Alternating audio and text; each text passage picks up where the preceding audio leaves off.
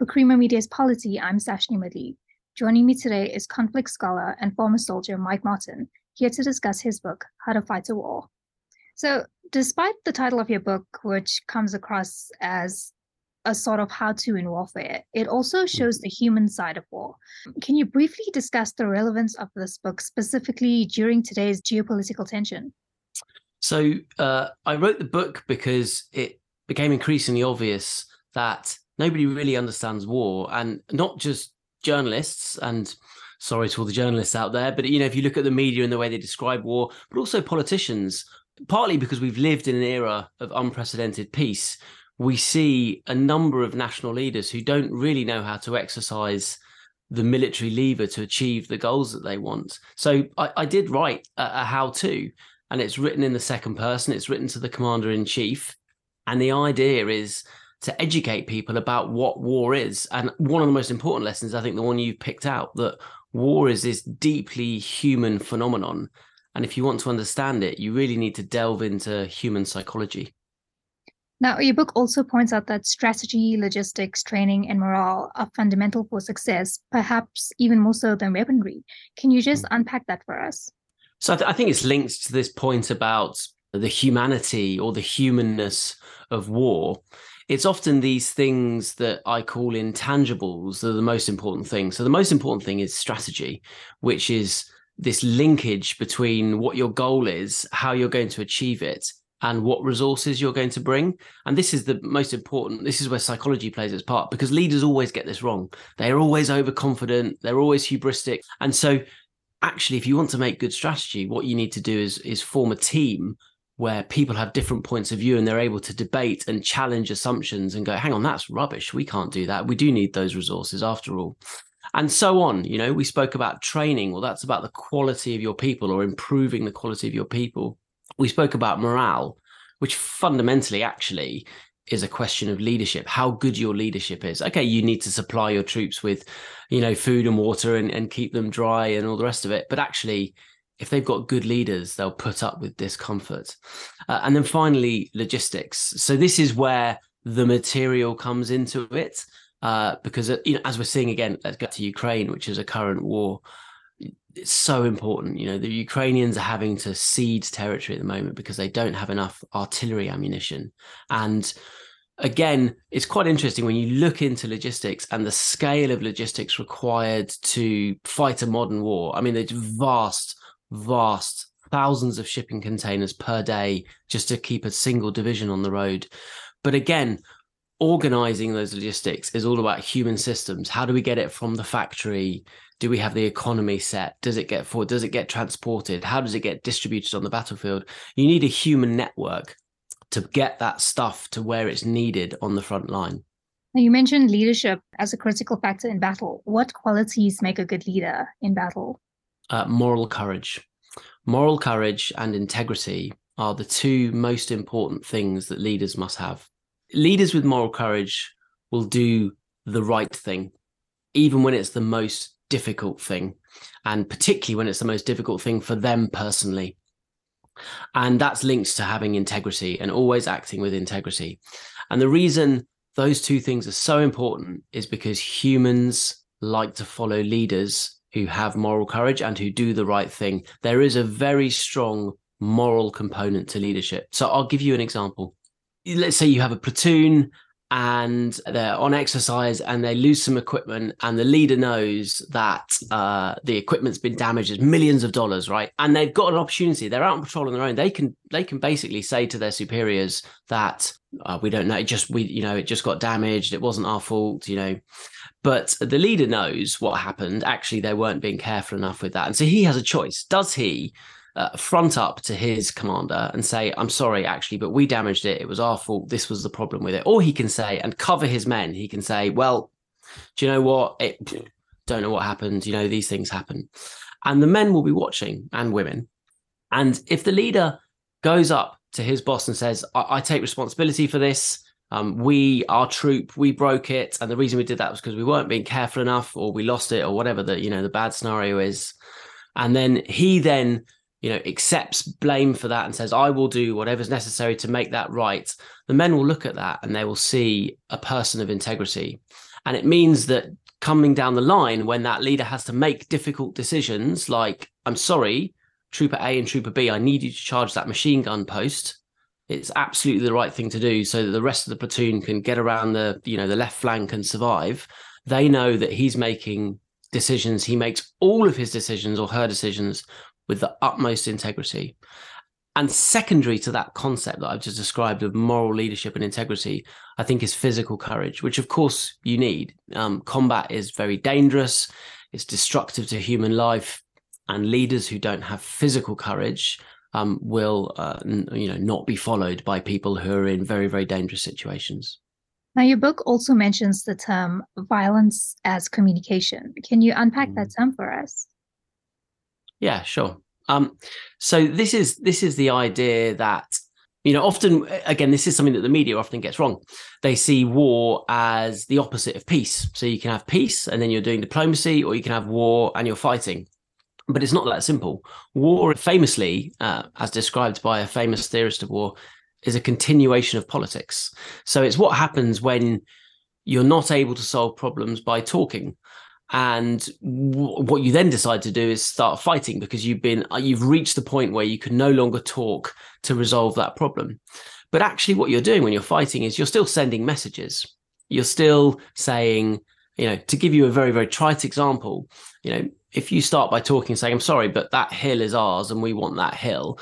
And they go, no, I'm sorry, but we're having it. And they go, no, we really, really want that hill. We really mean it. And they go, no, I'm sorry, but we're keeping the hill. Well, the next message that you send them is going to be one using lethal violence. And you might demonstrate with that violence, look at this awesome firepower we've got. We really want you to leave that hill.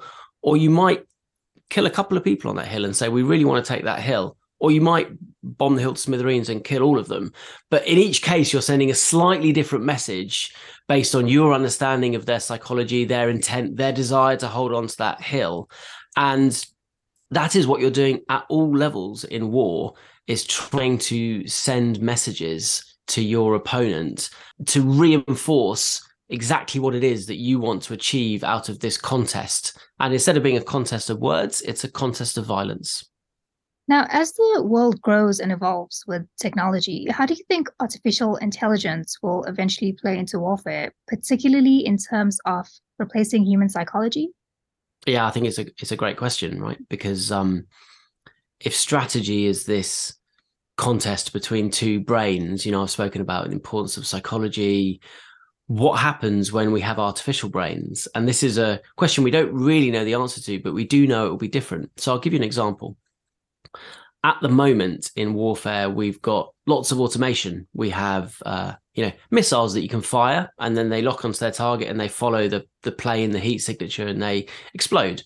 We also have, helicopters that are able to pop up over hills and find lots of targets and then prioritize them and then wait for a human operator to push, yes, destroy that one, destroy that one, destroy that one. So we've got levels of automation at a low level in warfare already. And of course, we're talking about, are we going to have greater levels of automation with perhaps drones? They're not automatic at the moment, but will they become automatic? Could you have drone swarms with thousands of drones that are linked together with an AI processor that causes them to swarm in particular ways? So there are lots of things really that are in development now, that are on the cusp of being developed, that are really pushing that level to which automation is used. But come back to strategy. So strategy is this contest between the two brains of the opposing commander. And that's why war has these dynamics of bluff, retreat, attack. It's had the same dynamics for thousands of years because we've had the same human brains involved in conflict. But if you replace one of those brains, so let's say on one side they have an AI making the decisions about which divisions to go where, what to do with supply lines, where to attack, where to retreat, then suddenly you've got a different quality of intelligence. And so we don't really know what that's going to look like. And it's a bit like what happened when AI beat the world grandmaster at Go. He beat the world grandmaster at Go, and all the eminences in the game of Go, which is this Eastern game of strategy with pebbles on a board, they all looked at this game and said, oh, wow. And when they unpicked it, they saw how the artificial intelligence had won. But they said we'd never have seen that move coming. It just wasn't in the thousands of years of human play that we've studied. So the artificial intelligence had come up with a new way of winning, with a new strategy, a new set of tactics, a new dynamic.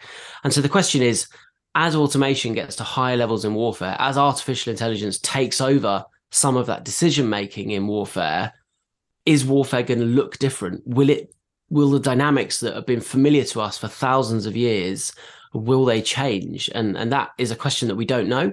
And it's a question that really is a bit scary. And that's why people are looking at how they can, or certainly people are discussing how they can limit the use of artificial intelligence in warfare. Now, Mike, you advocate for successfully prosecuting a war, and you argue that this resolves conflicts faster. So how do you respond to those who might say this is warmongering? So I also make the point very clearly in the book that the best way to win a war is not to fight it, right?